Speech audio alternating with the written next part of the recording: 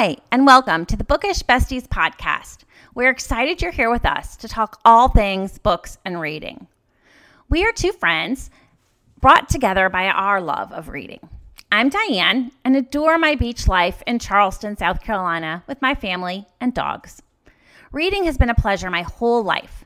I read to travel when I cannot leave home, to escape when life gets to be too much, to learn even when I'm not in school anymore, and to make new friends on the pages of stories and by talking to those who share my passion. And I'm Mary, a northerner living in the frozen tundra of Madison, Wisconsin. I've been an avid reader for as long as I can remember and make a point to read every day while still balancing the challenges of work and life. My ideal is to be curled up by the fire with the dog on my lap, a glass of wine on the end table, and a good book in my hands.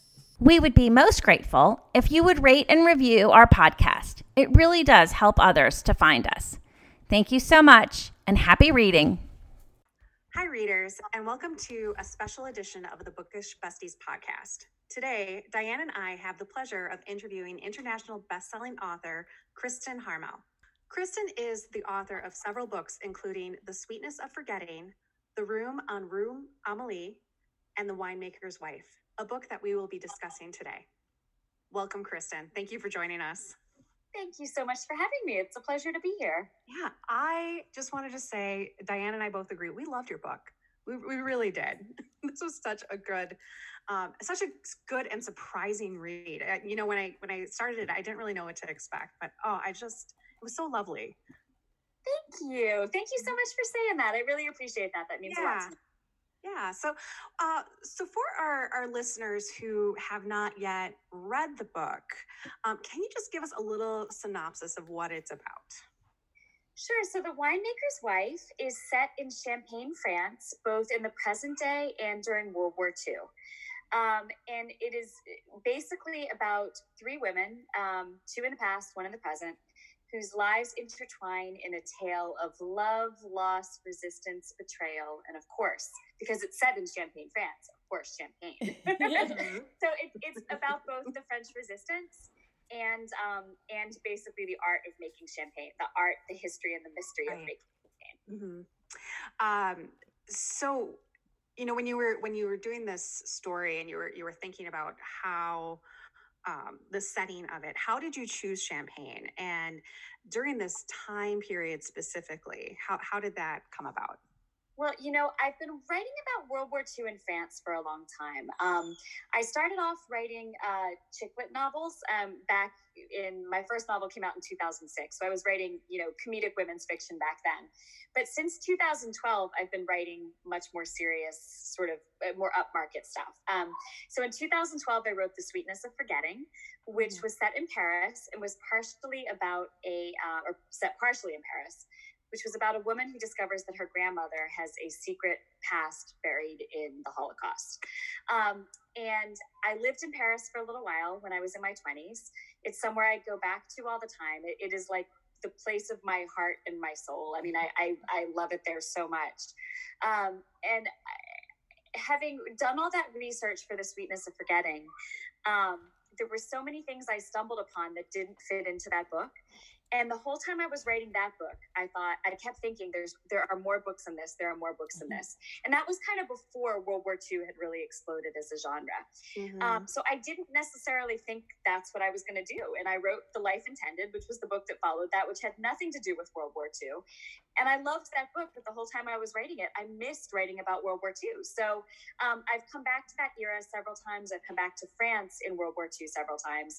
But I keep writing about Paris because that was the city that I knew and loved. But in my last novel, The Room on Rue Amélie, which, as we were saying before the broadcast started, is a little bit of a tongue twister. I feel like I trip over that myself every couple times I mention it. But The Room on Rue Amélie came out in 2018, and that was about the French resistance in Paris.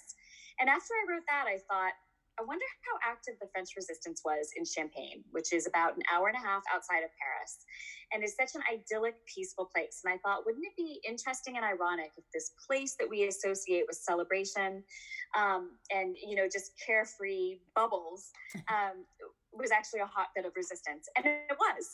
So that kind of gave me the perfect jumping off point to write about. It was so great. I had spent a semester, or part of my high school years in France studying as an exchange student. And I remember taking a bus outside of the city and driving all the way out to Champagne and seeing the vineyards.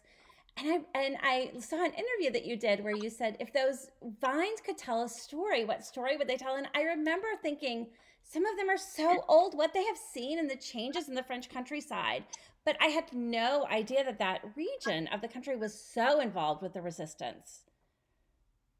Well, that's such a good point. And hey, thank you for doing so much research that you've already seen an interview with me talking about it. That's awesome. Good for you.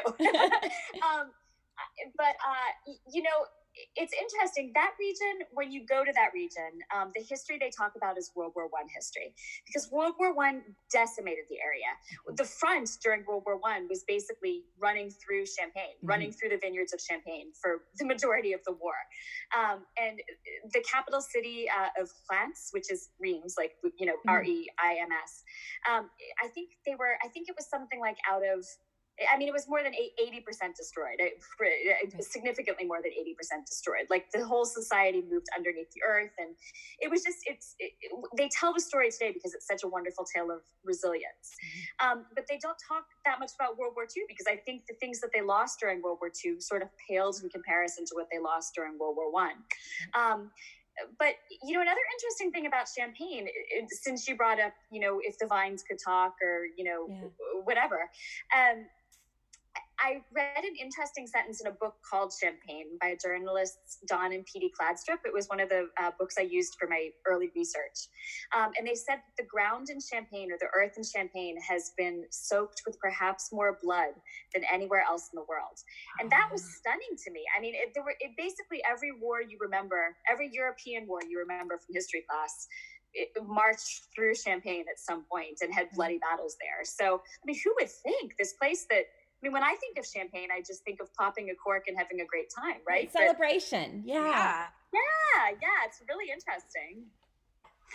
One of the things that, so I also did some research too, just about your background. And one of the things, we were talking a lot about research, and that was one of the things that kind of struck me, is that this book was so well researched. And when I was, creeping on your profiles all over social media, I noticed that your background is in journalism. Yeah. And with that in mind, how did you approach telling this story? In a very paranoid, fact-checking heavy manner. I think having a background in journalism has helped all of my books that are set in historical times, because there are so many details you need to figure out and nail down, and you need to be willing and able to ask people the things that you don't know, which is sort of a basic thing you learn in journalism, right? Like, you can't just Wikipedia something and assume that that's the facts. Right. You have to have multiple sources and back it up and whatever. But I think the same things that have assisted me in knowing how to research have also made me like a nervous wreck about everything. So, I think back to journalism school, where one fact error, if you spelled someone's name one letter wrong, you would fail the assignment. And you failed an assignment and your grade letter would be reduced. This is 20 years back in journalism school. But I think I still have that paranoia, oh my goodness, if I'm wrong about the color that they painted their headlights for blackout, in Paris, the readers won't believe anything. So I'm very paranoid about every detail. But for The Winemaker's Wife, I did a lot. I felt like I had to have a good grasp of exactly what was happening in Champagne at that time. But because it's about a family of winemakers, I also needed to know everything about how Champagne would have been made at the time. So I really had sort of two research fronts, both of which were really fascinating.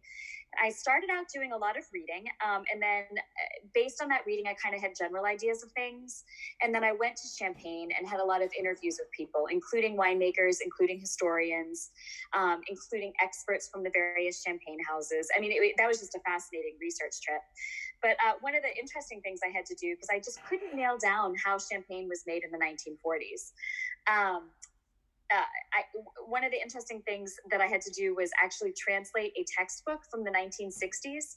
It was the oldest textbook I could find past 1940 for how to make champagne, but it was only written in French, and I don't speak very fluent French. So I actually had to pay to have this textbook translated roughly from French into English so that I can understand it. But if you need me to make champagne, I'm your girl. I know all the things now. So with the champagne that you talked about at the Maison Chevaux, did I say that right? I don't speak. Yeah, I don't speak French either, so I can't. I'm terrible with my accents. Yeah.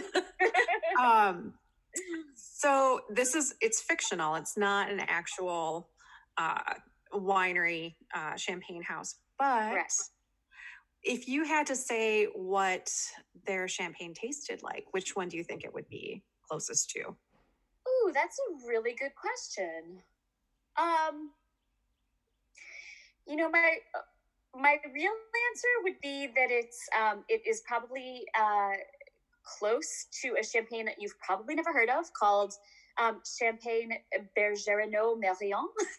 Okay. And the reason you've never heard of it, I'm not being a wine snob, is because they don't distribute it in the United States. So, okay. But it is the winery or the champagne house that I visited to do the majority of my research about winemaking in Ville-d'Aumonge, which is the real town where most of the book takes place. So because they're growing the grapes there and making them into champagne right there on their grounds, like the grapes they source from the area and make right there. To me, that's probably the closest taste, because the grapes really have not just the grapes themselves, but the proportions of the grapes you use have a lot to do with how the champagne turns out. And the primary grapes in Champagne are Pinot Meunier, Pinot Noir, and Chardonnay. No, Chardonnay? Now I'm losing my mind about it. I think those are the three. But you can pretty much blend them in any way. And I think if I'm remembering correctly, there are 8 acceptable grapes, but those are the primary 3. However they would blend it there would probably be the closest to how my characters would do it. But if we're talking about champagnes you can get on the U.S. market, probably Veuve Clicquot. That is also where I did a lot of my research. I've always liked their champagne. And I think it's a really reasonable, accessible champagne for a lot of U.S. champagne drinkers, because it's kind of on the lower end of the price spectrum, but it's still very well made and very award winning. And that's usually what I drink when I'm drinking champagne, which is far too frequently. Yeah, you see that the bad thing about writing a book about champagne is you just constantly excuse yourself. Like, this is research. You're going to have so many people trying to be your assistant, Kristin, because they can be like going with you to France and tasting all these champagnes. Everybody's going to want to be your assistant. Exactly. And I wish I could tell you that self-control kicked in and I just stopped tasting when I got back from France. But no, it was like, I should probably taste that bottle too, because it might taste different and that might influence the writing. And I don't know what my excuse is now that the book is out, but Corona. It's the memories bringing it back. Exactly. That's right. That was the one that I was thinking that it tasted like when I was. Yeah, there you go. Okay. Or the Veuve Clicquot. So that's, again, my French is very poor, but that's the one I always thought. I'm sure it's better than mine. My French accent is terrible. It's shameful that I lived there and never learned how to speak it properly. Yeah, I am ashamed. So just to kind of like, I'm sorry, Diane, do you have anything? No, you're good, Mary. Okay. So, you were talking a little bit in your book, you have 2 characters, Inez and Theo. And in the book, you were talking about how they were kind of, during this time, during the occupation, they kind of buried their heads and just went about their business, trying to be like, it's going to be okay, everybody's fine. And then other characters were like, no, this is not okay. And, eventually one character evolves. I'm not going to do any spoilers, but one character evolves and the other does not. The thing about it was that it was so,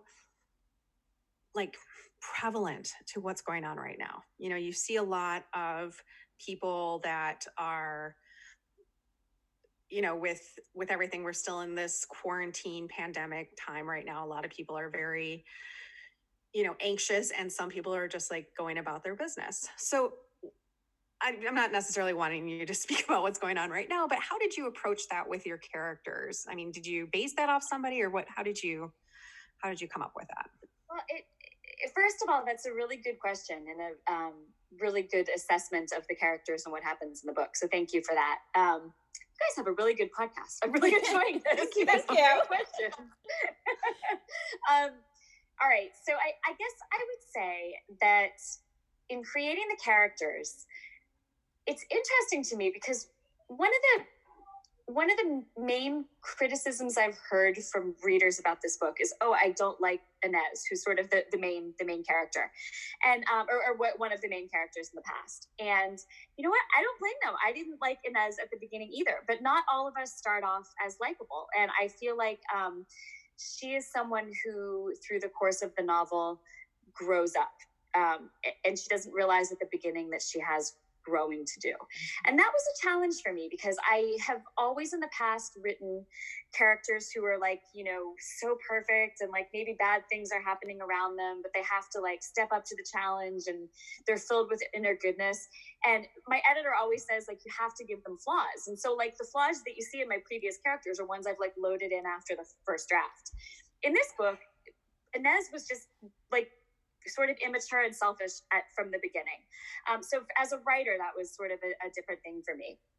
But I think what's interesting is I sort of wonder what would have happened with these characters if the war hadn't come, if this book had been set in, 1950, and then everything had just kind of coasted along okay for the next 30 years. I don't think that they all would have changed. I think they all would have kind of gone on being unhappy and, staying in the situations they were in and not really growing. And, you mentioned the book in light of what's going on now with this pandemic and this crisis and, staying home. And as you were talking, I was thinking, I've read that, or heard that the divorce rate has actually gone up since this started, or not the divorce rate, but people filing for divorce, because suddenly it's these people who are stuck at home and they realize they kind of don't really like each other, right? Or they can't stand each other, or they want something different.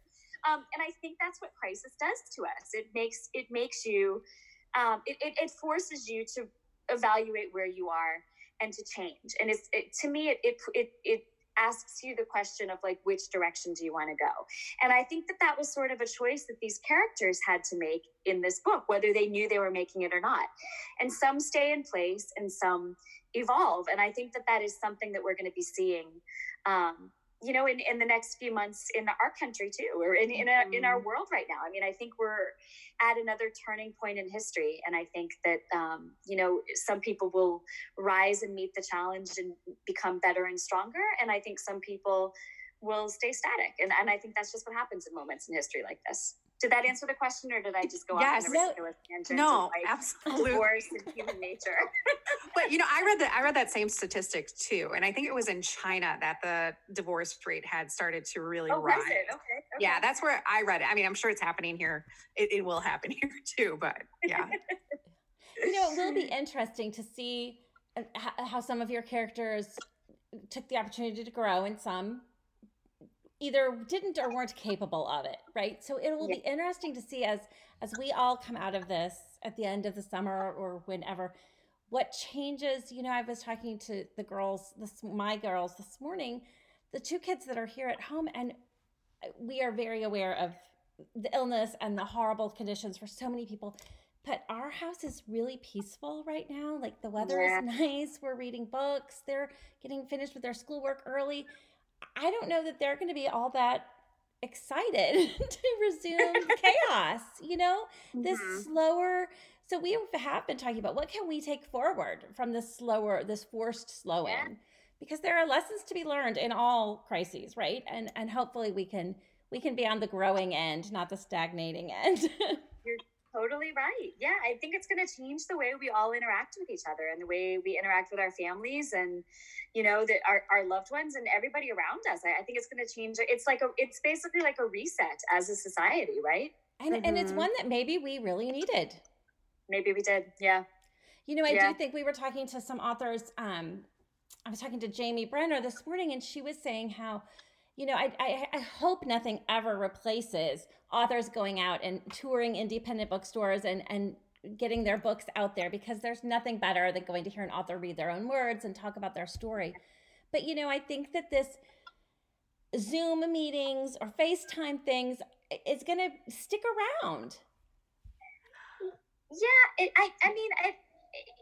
it already is sort of this whole new world, right? And I think we never realized. I mean, I don't know if we necessarily would have done this way, 6 months ago, right? Right. And it's sort of it. But I feel like just talking to the two of you now that I do know you and that I've met you in person, and do you know what I mean? Right. I think it's opening up new avenues, and this is a lot cheaper than travel. Sure. Right? And you can stay with your little guy. It's all good. You have something exciting. I know, exactly. Selfishly, I'm like, I don't have to leave my 4-year-old. Yeah. Well, and for me, it's like my social life has exploded now. I have several, I'm not bragging here, but I have several Zoom meetings with family and friends throughout the week, just so we can still have that connection, so it's, my boyfriend even mentioned that. He's like, you're on Zoom a lot. I'm like, I know. What's going on? It's great. Yeah. Kristin, you have something exciting happening in the Facebook world starting next week, right? Tell us about that. Well, yeah. And that's actually, it's a great segue from what we were just talking about, because this whole thing originated. So basically what we're doing is Wednesdays from now through the end of May. I think it's going to be every Wednesday night at 7:00 Eastern. 5 of us authors who all have new or upcoming releases are going to be getting together for a weekly happy hour where we answer reader questions.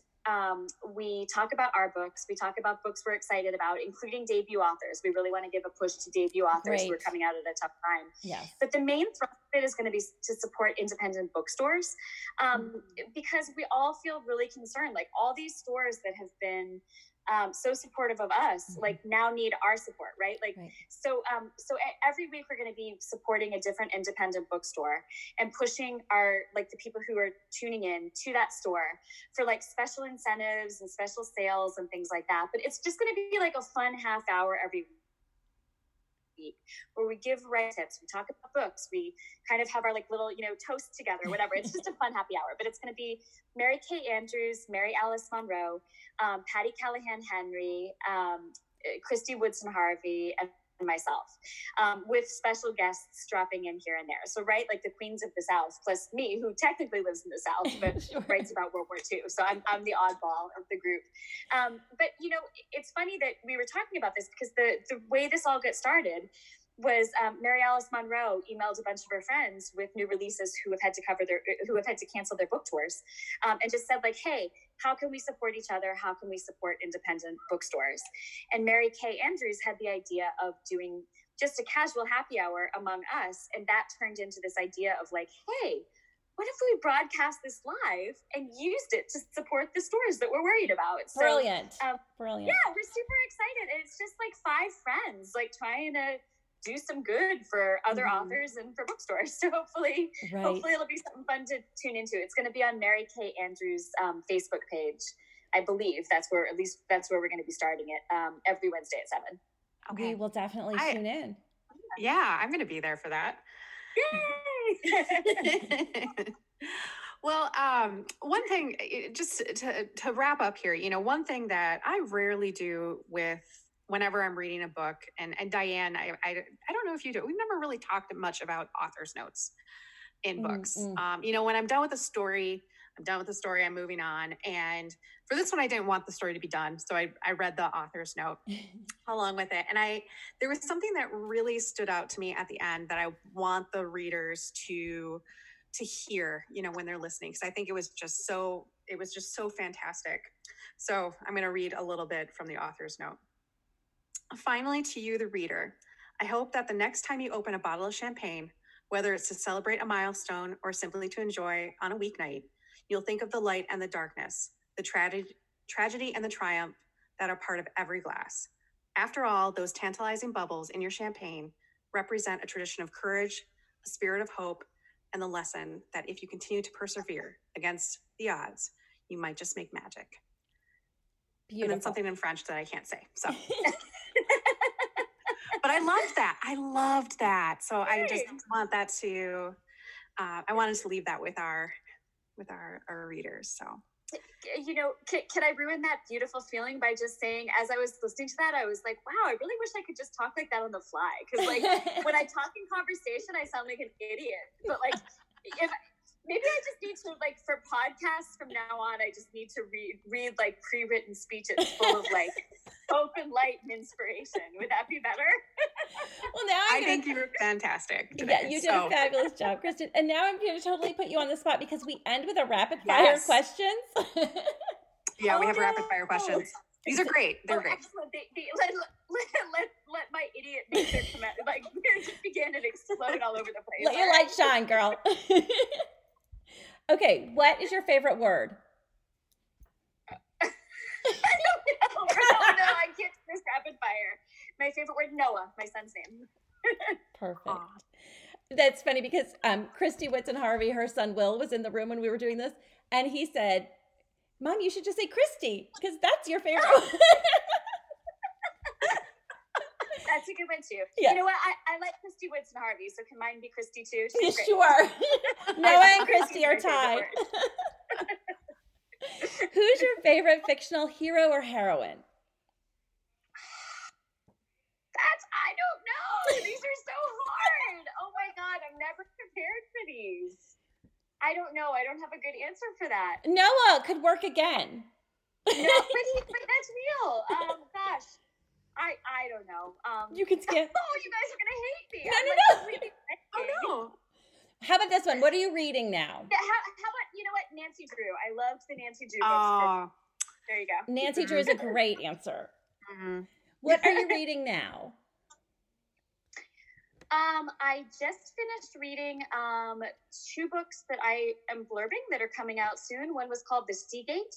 It is by a writer called Jane Johnson, and it's coming out in the fall. And the other one was The Lions of Fifth Avenue by Fiona Davis, which is coming out the exact same day as my next book, The Book of Lost Names. And both books are about librarians. So, and I adore Fiona. So she and I are talking about, like, you know, doing something together because our books are both about, like, books and the love of books. So, but The Lions of Fifth Avenue was fantastic. I would highly recommend it. And tell me the date of your new book's release. When's your pub date for that? July 21st. So Fiona and I are both July 21st. Okay. Well, maybe we can get you at our library down here together to do an event once we can all move freely about the cabin. Love that. Yeah. Okay. When you're reading a book, are you a completist or a DNFer? Do you? I know by page 2, which I'm going to do, and 99% of the time it's completist. And I have a really hard time once I've started a book not finishing it. So my theory on books is always, if it's been published, there's clearly something that's good about it. Right. And even if I'm not loving it, I need to keep reading to figure out what is so great about it. Do you know what I mean? Yeah. So where are the author's going to take you? Every book is good, and I think we can learn and grow from the books that don't necessarily immediately appeal to us. So, and usually by the time you finish, you've found why the book has appealed to other people. Does that make sense? For sure. Yeah. Okay, this is your last one. Whew. What is the best money you've ever spent as a writer on your craft?